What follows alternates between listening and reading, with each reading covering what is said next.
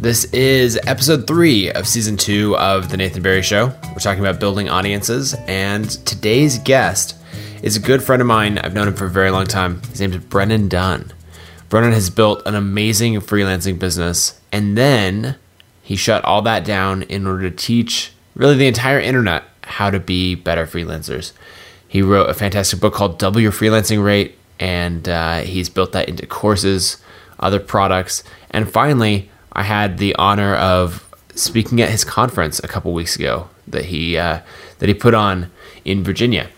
So Brennan has had probably a bigger impact on the way I do online business than anyone else, since he and I became friends right at the start of when we were both getting into building audiences.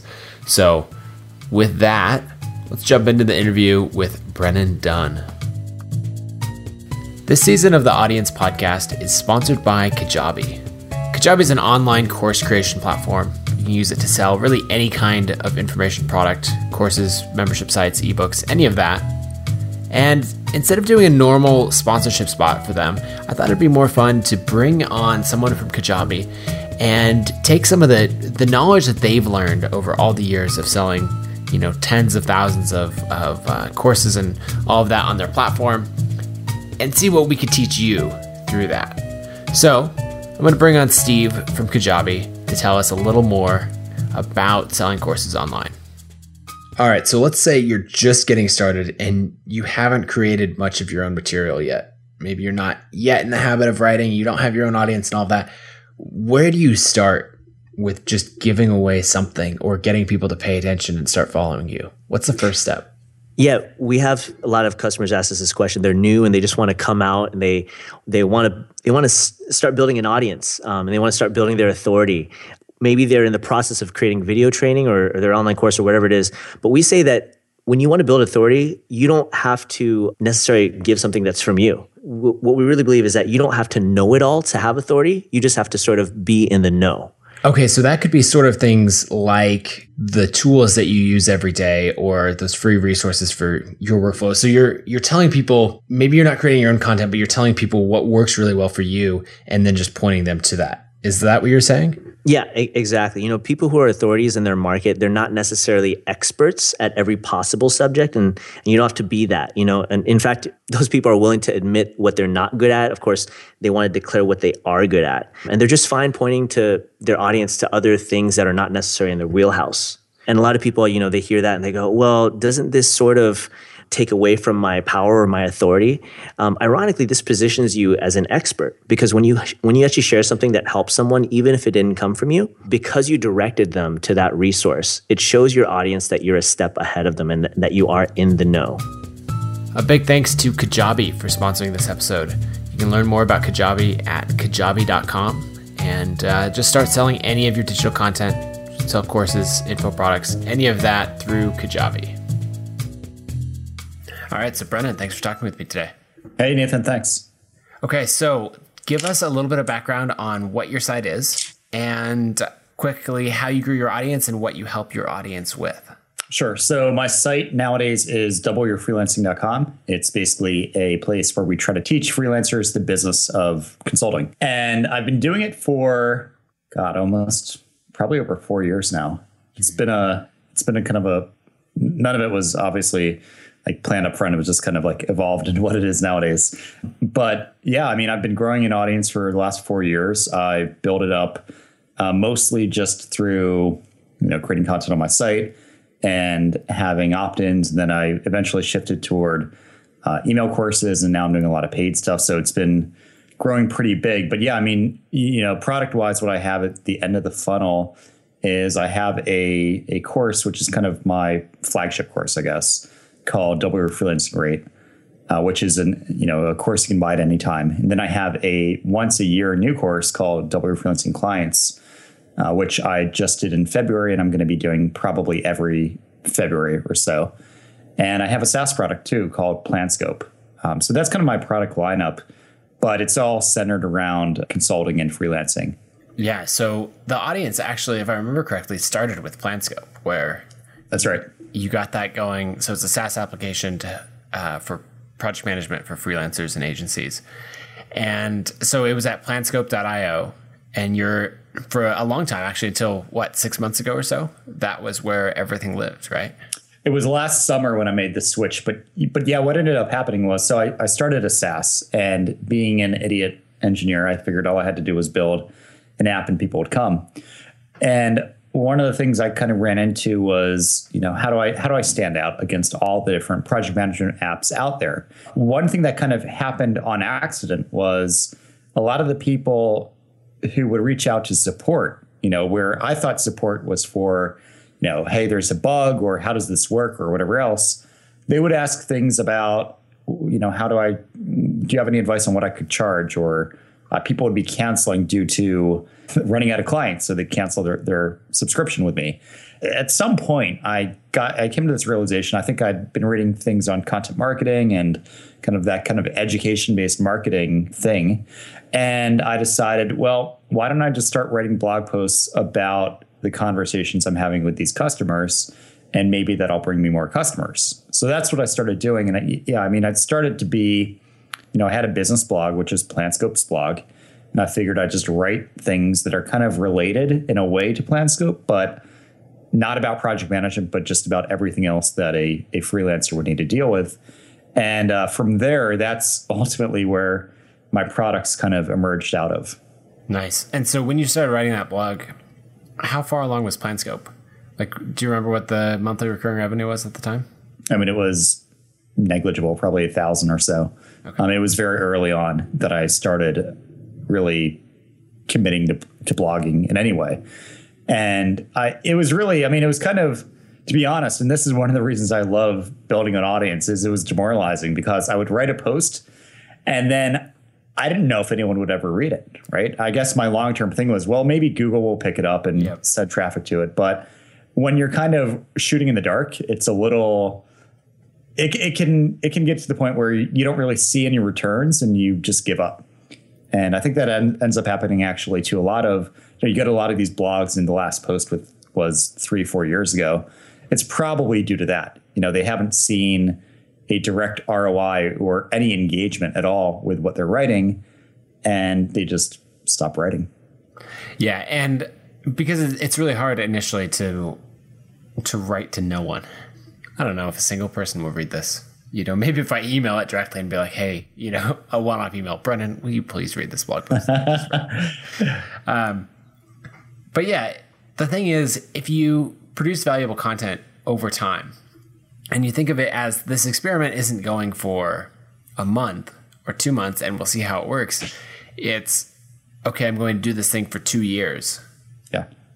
Then you're going to start to see real results. And that's the mindset I had to get to, because, I was too used to that kind of do work, get paid quickly, sort of thing. And it's totally different. But there were a few things that I think I did right that totally did not scale, but I would go into Reddit threads or whatever else on topics that I have either written about in the past, or I use these topics to kind of inspire me to write new things. Mm-hmm. And instead of responding in depth in a Reddit thread, I would write like a sentence or two and then say, I talked about this more over here. And that way I could get I kind of hijacked people from these threads and brought them over to my site. So that was one way that I kind of avoided the whole, let's just write it and hope Google sends traffic to me sort of thing. I guess it was being a little more proactive and getting visitors. Yeah. And that's the way you kind of scratch and claw your way to, the first 100 subscribers, or maybe the first 1,000 subscribers. Exactly. Yep. And that's exactly what I did. Yeah. So I think one of my favorite stories, or favorite parts of your story, comes from the very early days of the audience, and how you got into the training side of things and selling training, because it also speaks to kind of the power of audience. So mind telling us about how Double Your Freelancing Rate came about and the travel that enabled? Yeah. So what ended up happening was I had PlanScope, which was doing probably, like I said, maybe, I could go back, probably $1,500 a month. It wasn't anything big. And I was still kind of consulting on the side. And, I had more or less predictable revenue. I was making so much a month in client work. And then here was PlanScope bringing in, $1,500 a month or whatever it was. But there was a conference I wanted to go to in Ireland called FunConf. And I could have afforded it, but it wasn't budgeted.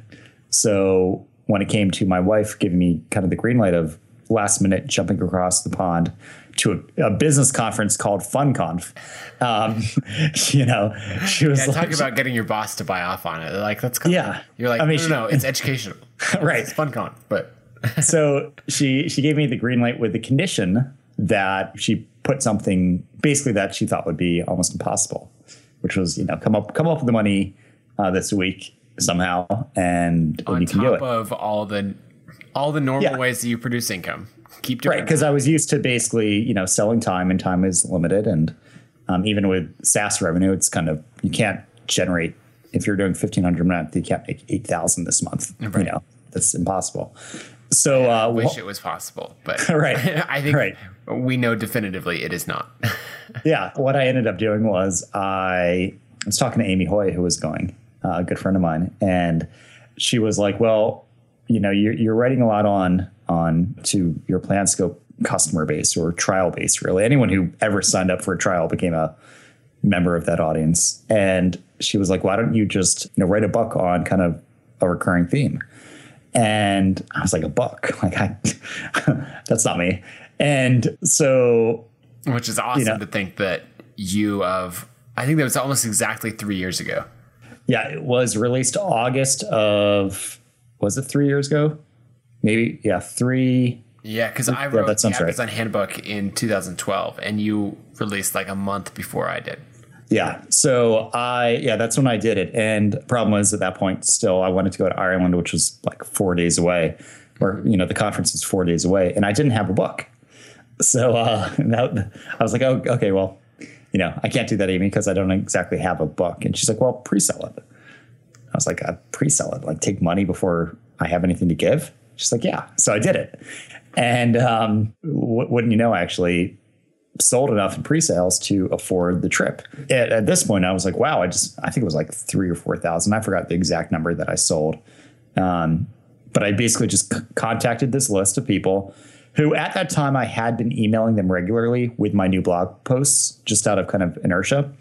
And then what ended up happening was, so I took their money, didn't have anything to give them, right? So I started kind of like blogging writing them each week with big takeaways about what I was writing in the book that was under production. Mm-hmm. So that kind of established this weekly cadence that kind of stuck, and I ended up shipping the book. And then I kind of had the decision point of I could either stop, I've delivered the product. I don't need I don't feel bad about holding on to money that I haven't given anything in exchange for yet. Mm-hmm. So I guess I could stop doing this weekly thing, but I kept with it. And that was a good decision on my part that I did keep with it, because that consistency is ultimately, I think, what led to getting at least to where I've gotten to nowadays. Yeah. So when you did the pre-orders for W Freelancing Right, did you have an email list at that time? Only through PlanScope. Okay. And so how many people were on that list? I want to say, I think it was about 3,000, if I remember correctly. Okay. So that was, I'd gotten on Hacker News for PlanScope a few times, which netted quite a few trials. And back then, I don't think I was doing the credit card up front. Yep. So I had a lot of emails. And they were poor emails. Like I want to say 3,000 low quality email addresses. Yeah, that makes sense. Was my list. That's what got you into training and got you into the habit of writing consistently to build an audience, which not only were you able to go pay for a trip to FunConf, which I assume was a lot of fun. Yeah, I played poker with Werner Vogels, the CTO of Amazon, on one side, and Tom Preston Warner, the CEO at the time of GitHub, on the other side of me. So very, very fun. And I got to meet Derek Sivers, which was awesome. Yeah. Got to talk about aviation with him for quite a while. Derek's fantastic. So that sounds like it was an excellent use of money, especially the money that came from another source. That's one thing that I love about having an audience is you're able to come up with this money from other sources that wouldn't be possible otherwise. Like a couple years ago, I had the example of I really wanted to buy. I got into stand-up paddleboarding because some friends had some paddleboards, and I really liked them, but the ones that I wanted to buy were pretty expensive. I think they were like about $1,000 each.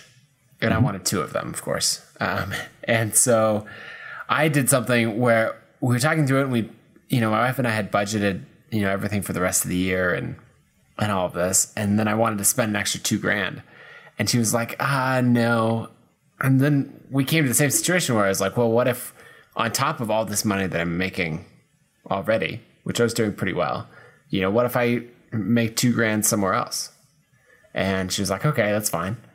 And so I did a little deal with one of my books through, I think it was Mighty Deals at the time, made like $3,500. And I was like, boom, paddleboards. There you go. Exactly. Yeah. I mean, that just happened I just did another AppSumo deal. And, I think I took my take home was like $20,000 or something. So, I didn't do anything except give away an asset that I already owned.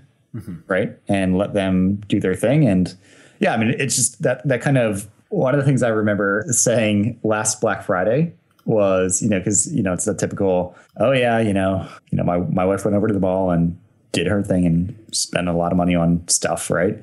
Well, I like to, I was able to, I think I posted on Facebook, like, it's nice being paid on Black Friday versus paying out on Black Friday. Yes. Exactly.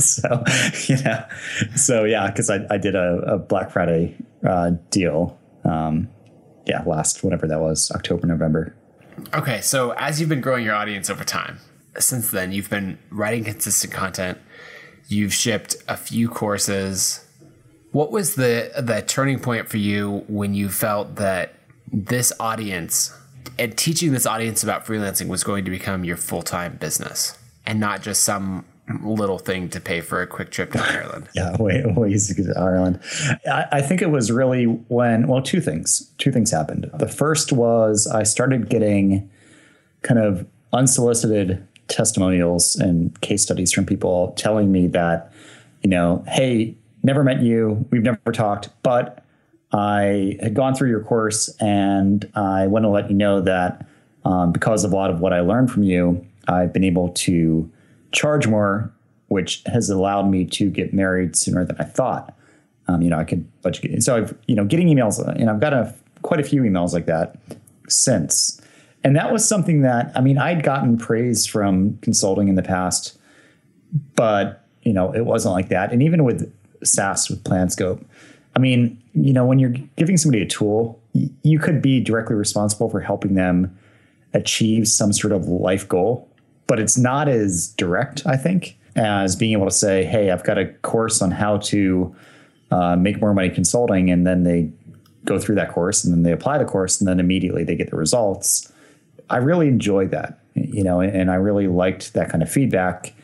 The other thing, obviously, the financial aspect was I started seeing that I was getting consistent, not recurring, but consistent revenue that was actually making it so I could live off that revenue. It wasn't just a one-off thing. It was $10,000 plus a month coming in just from the training products. Was that your number, $10,000 a month? That meant you could go full-time on the training? That was always my aim.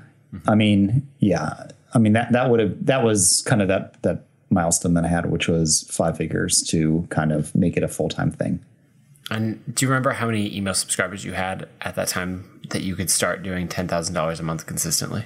I want to say, a lot of it changed when I converted, or when I redid the original Double Your Freelancing Rate, which was a $49 ebook, into a $300+ more immersive course. That alone amplified revenue quite a bit. And I want to say it was probably really just last summer. I released the second edition last May, and it was really in the summer, which is when it was consistently, I was doing 20,000 plus a month just off that product sometimes. And, with the last launch that I did in February of the new course, that did almost 300,000 in a week, which was like totally, I could live off that. I don't live in Manhattan, I could live off just doing that once a year. But yeah, it's definitely, I think it was around last summer, which is really when all the pieces were put into place and I had a consistent and reliable way of getting new customers and getting, and selling to them. Right. But even well before that, you stopped freelancing, right? That's right. Yeah. I mean, I had done enough with between PlanScope and some like coaching stuff that I did on the side, which wasn't really, I mean, because I had some customers who were kind of Uber customers who I had done things like a masterclass, which I did every few months, and I would get up to 25, eventually 15. I made it smaller, 15 people paying $2,000 to sit in on a 2-day workshop, which would be, I mean, it was, definitely involved higher touch sales. It wasn't just a plug in your credit card and go. I mean, there'd usually be an email exchange back and forth a few times. Right. But that was kind of like, it wasn't like I had a lot of people paying me a little bit of money. I had a good amount of people paying me a little bit of money, but then I had a few people paying a lot of money because I had a lot of, $3,000 a month coaching retainers, which, I'm starting to phase, or I started to phase those out. But back then I had, 3 or 4 of them at a time. Right. So one thing that I've always appreciated about you and your audience is how you've stayed very narrowly focused on one thing, which is freelancing and consulting, and then just gone deeper and deeper. And so instead of looking for more products in other areas like teaching marketing or development or any of the other things that you're really good at, you focused in and just said, okay, how can I serve my audience better? And how can I serve maybe the more advanced portions of my audience? And that's where things like the masterclass have come from, and the coaching.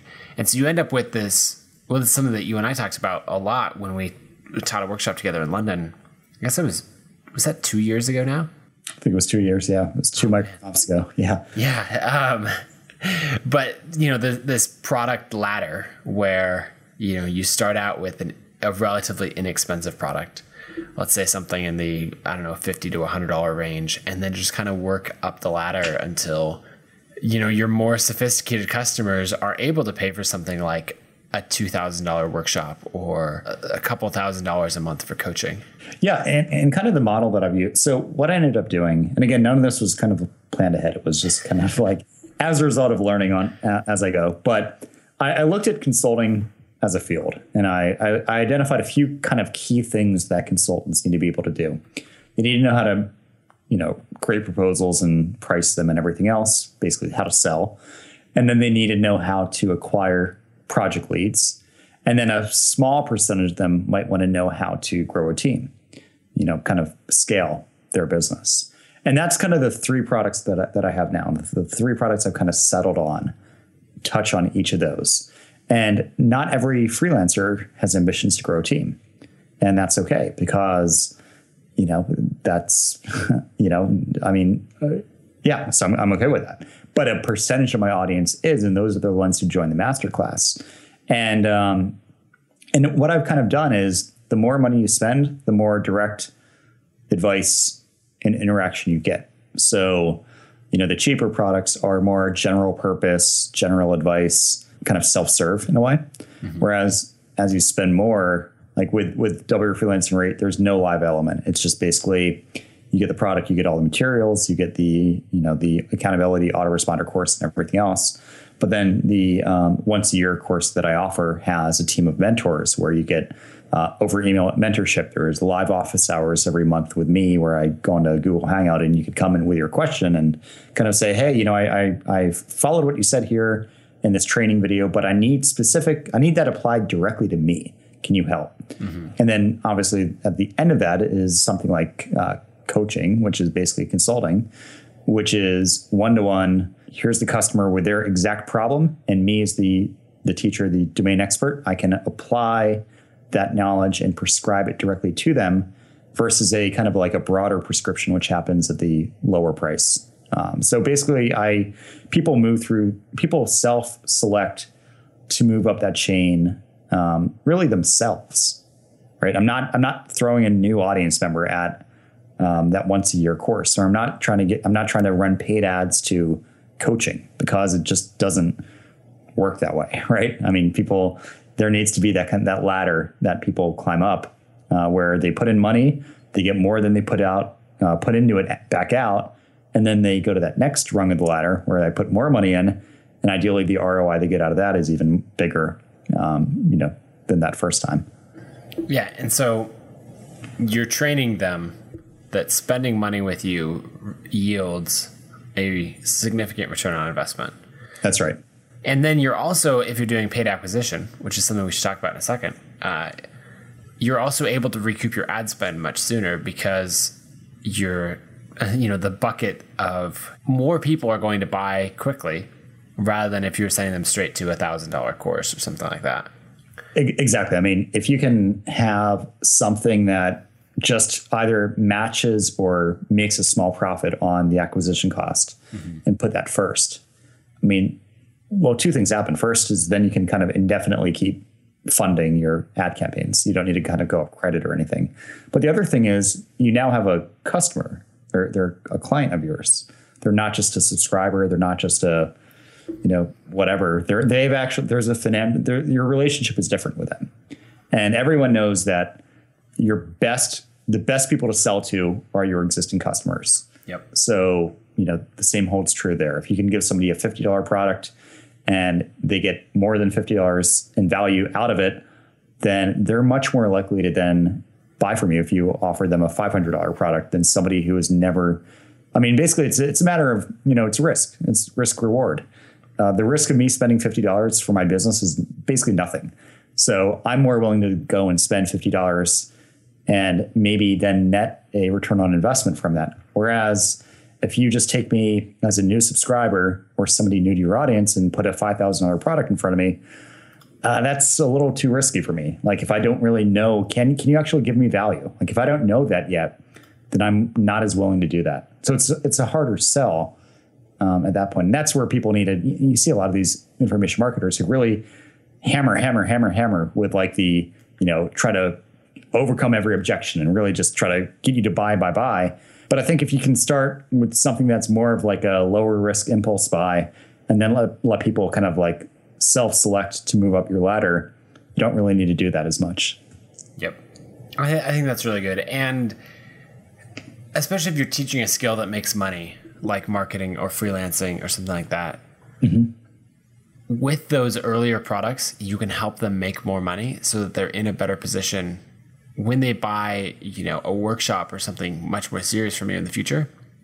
They have the money because you've helped them make the money. And so they're not, going to put themselves in a weird financial position or feeling like they're having to invest money they don't really have to buy a product because you've already helped them make far more than that.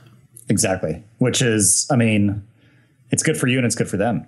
Yep. I mean, that they're a happy customer who's coming back for even more from you. And they know what they're getting into. They know they like you. They like the value you give and everything else, which is, again, it's better for everyone. Yep. So I want to switch gears a little bit to a little more tactics for a bit and talk about two things. One would be email courses as a way of gathering a large number of email subscribers quickly. And then the second would be driving paid acquisition to that funnel. Okay. So why don't you tell us a little bit about the free email course that you started promoting, and then that really became a key part of your funnel, whereas before originally it was just kind of a on the side thing, right? Yeah, it used to be. Now that's my primary call to action for everyone. That's what I'm driving direct traffic to, and it's also what I'm, the exit modals promoting and everything else. Yeah, so that course. Yeah, it's called Charge What You're Worth. It's a 9-lesson email course that is meant to help people kind of understand a lot of the philosophy that is involved in my premium course, Double Your Freelancing Rate. So 9 lessons, the way it used to work was it was a 9 email drip that would go every day. Mm-hmm. And then after that, it would offer like a coupon for them for, a few days to kind of get the product just at a discount. What I've done though, so that kind of worked. People were really liking the lessons. The way I structured it is it's like a 400 or 500 word lesson followed by a worksheet link. That is literally just a link to my site, to a Gravity form. That is a way to allow them to apply what they just learned to some specific part of their business. But they get an email copy, but I also get an email copy. And I have it going into a label that I look at every few days. And intermixed in these worksheets are things that are where I'm asking them like, what's one thing that you're hoping this email course will help you? What's one problem that you want this email course to help you solve? And in their own language, they're able to put in their, their struggles, their pain points, and everything else, which is pure like research data for me, for the future. But it's also helpful for them to kind of think through that and to really understand like, what am I doing here? How can I apply this to what I'm doing and so on? So that's the 9-lesson thing. And again, what I used to do is 9 lessons, 1-day interval, and then kind of pitch the paid product. It worked okay. It wasn't as good as I wanted it to be. And then I listened to an interview with Pat Flynn and name's slipping on me, but the guy who... David Siteman Garland? Yes, him. And it was basically like the interview was just for me, because they were talking about how David had a shorter email course and then a high priced product, and the results weren't what he wanted. And then he just extended the email course and it worked. So I was like, because I was scratching my head. I was like, do I need to have a cheaper product? Maybe like the relationship is too new at that point where they're not willing to spend, the $300 for my course. So instead of trying to come up with like a downsell product or a cheaper product, I extended things. So now it's 9 lessons, but kind of it takes usually 2, maybe 2.5 weeks to really deliver them all. And then I put them into what I call the bridge, which is, so let's say you get your last lesson on Friday.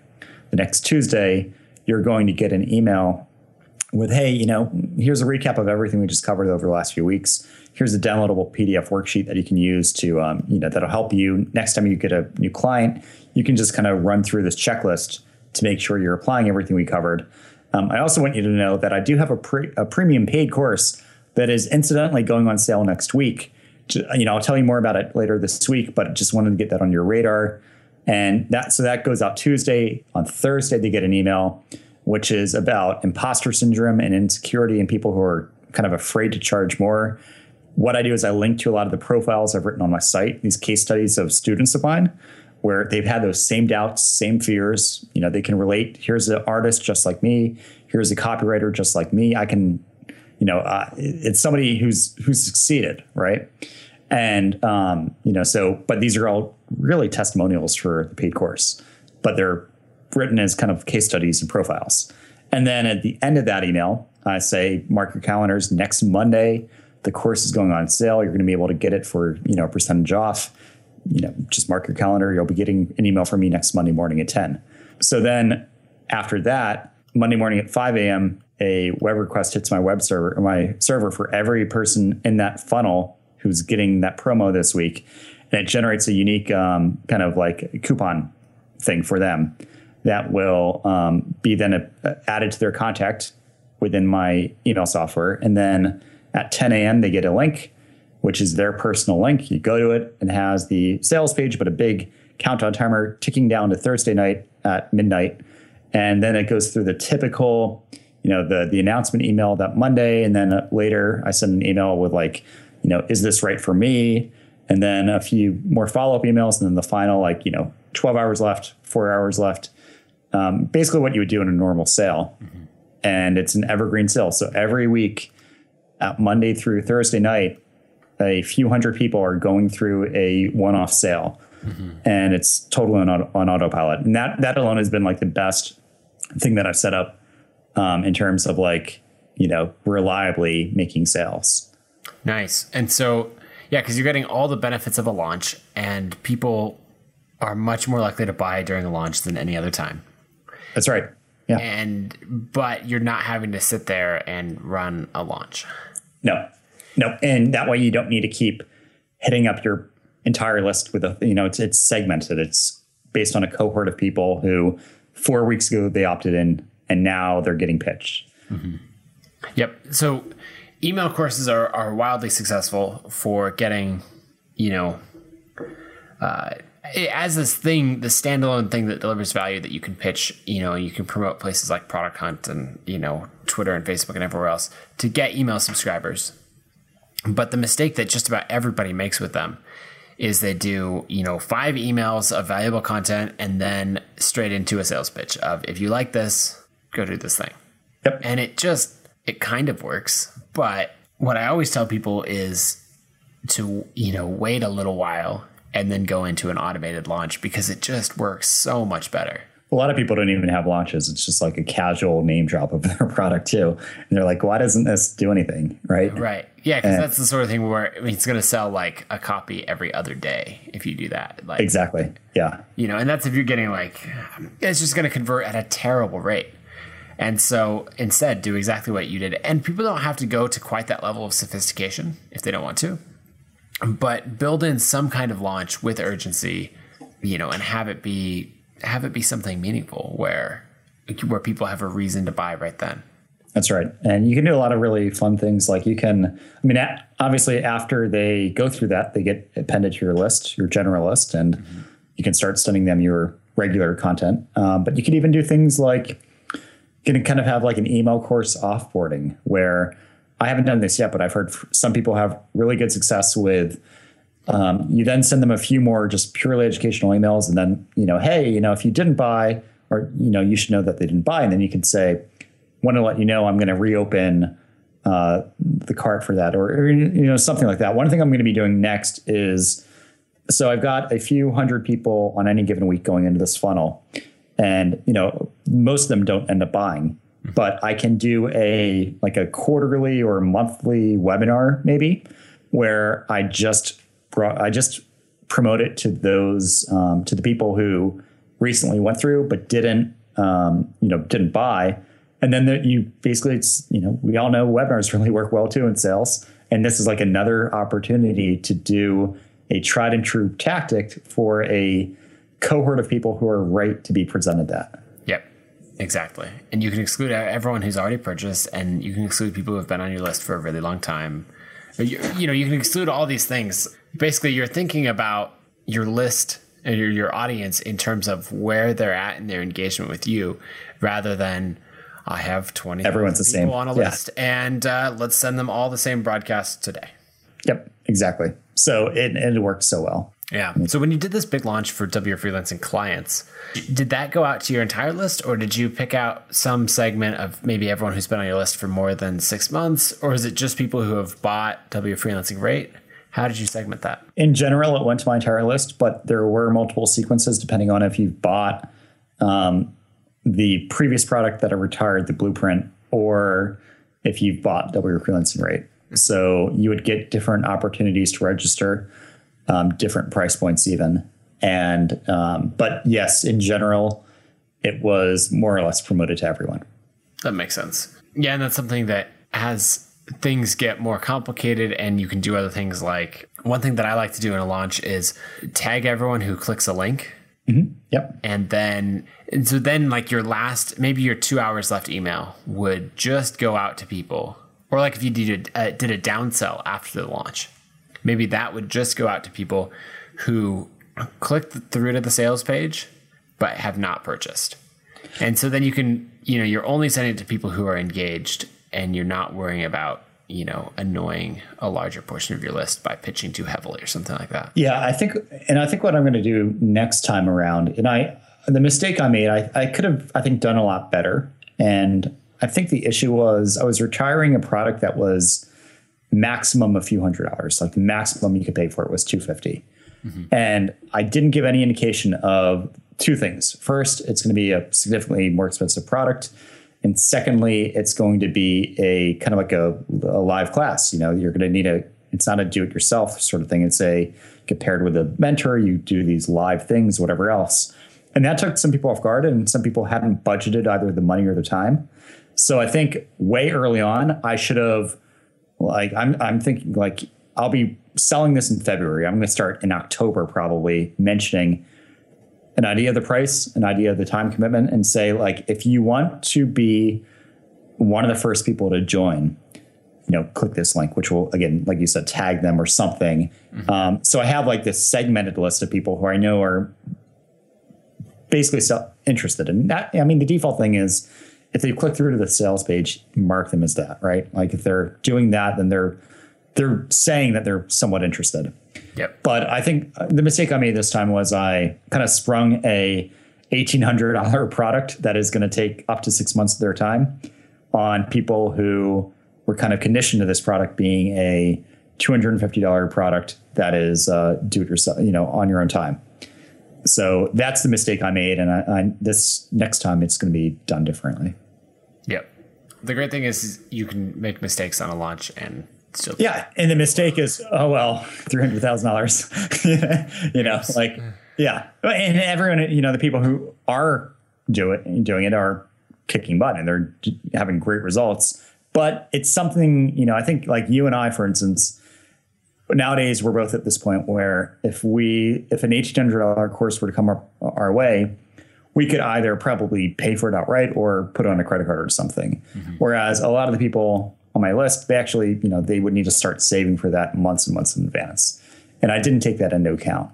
And I think that's an issue that, a lot depends on who you're selling. If you're selling to agency owners, right? Like people who run companies with employees, it's probably not as big of a deal versus if you're selling to people who are kind of like, freelancing and they don't really have a ton in the bank. Right. So that's where payment plans come in, and you implemented payment plans. I think this is the first time you've used them, right? First time, yes. And so how long ago was that? Was that 3 months ago? Well, I launched it in February. So yes, I think we just hit the halfway point in the course. So 3 months. Okay. So how, whenever someone does a launch with payment plans, they talk about the invoice total of the launch, which for you is just under 300,000, right? That's right. Yep. I didn't get 300,000 that week. Yeah. Yeah. Do you know how much you collected? Yep. Initially I collected, I think it was 130 because that's how much was in the bank account or added to the bank account. So it was 130 up front. It was about half and half. Half of people spent 1,500 and the other half spent 300 times 6, which is about 1,800. So basically if you paid up front, you saved a month. You got a little less. And about half the people ended up doing either option. Now, the funny thing is, and I kind of expected this, to be honest. Most of the people who have wanted refunds due to being able to afford it, being able to commit to it, whatever else, almost all of them had the monthly plan. Yeah. Which goes to show. Yeah, that makes sense. And so, what percentage of refunds or cards being canceled or failed payments, that sort of thing, have you seen on the monthly plan? So that, what would you budget in the future of it if you do, $100,000 launch, half of it is expected to come in from payments? Would you expect to write off 20% or 15% of your payments? It's been, I think I'm going to need it. I think it'll settle on probably almost 20% of the monthly installments. Mm-hmm. Usually though, it's funny, most of it is not product. It's people who life happened, right? Yep. Oh yeah. Or especially for something like this, where there's a commitment involved on your part, and people said either life happened or, one guy was going through a divorce and didn't, that happened during the course, and, he's different priorities. Another guy literally the week after the sale happened, his basement flooded and ruined a bunch of stuff. So we needed to that's just I'm not used to high refund rates with the word freelancing rate because I think it's lower price and it's more self-serve. With this, it's been more. And that makes sense. I just always want people to keep in mind that if they're going down the payment plan route, that they're going to collect some lower amount than that 100%. I think you'll get more net customers, but there will be obviously some annoyances along the way. Yeah. And everybody, it's like everything, it's a trade-off, and it's worth it. Right. So if you were talking to someone who was starting from scratch with an audience, or let's say maybe they're serious about it. They're not one of these people who, is going to get to 100 subscribers and be like, oh, this is too much work. But you're talking to someone who's very serious about creating, growing an audience and creating a business off of that. Do you have one tip or idea that you would want to share with them? Yeah. So I think by far one thing I would have done sooner if I could have, or if I would have known to, is if you have a very defined, I think a lot of it is, do you have an audience and do you have a sales funnel that has a product on the end of it, right? That people will buy and is profitable and whatever else. If that's true, if you have an audience and a product at the end and it's a decently priced product, then I would encourage people to really look into paid acquisition. Mm-hmm. It really can be profitable, especially Facebook's targeting is super awesome, and that you can do things like promote to people who have either visited your site, are on your newsletter, but have not bought, or are variances on that.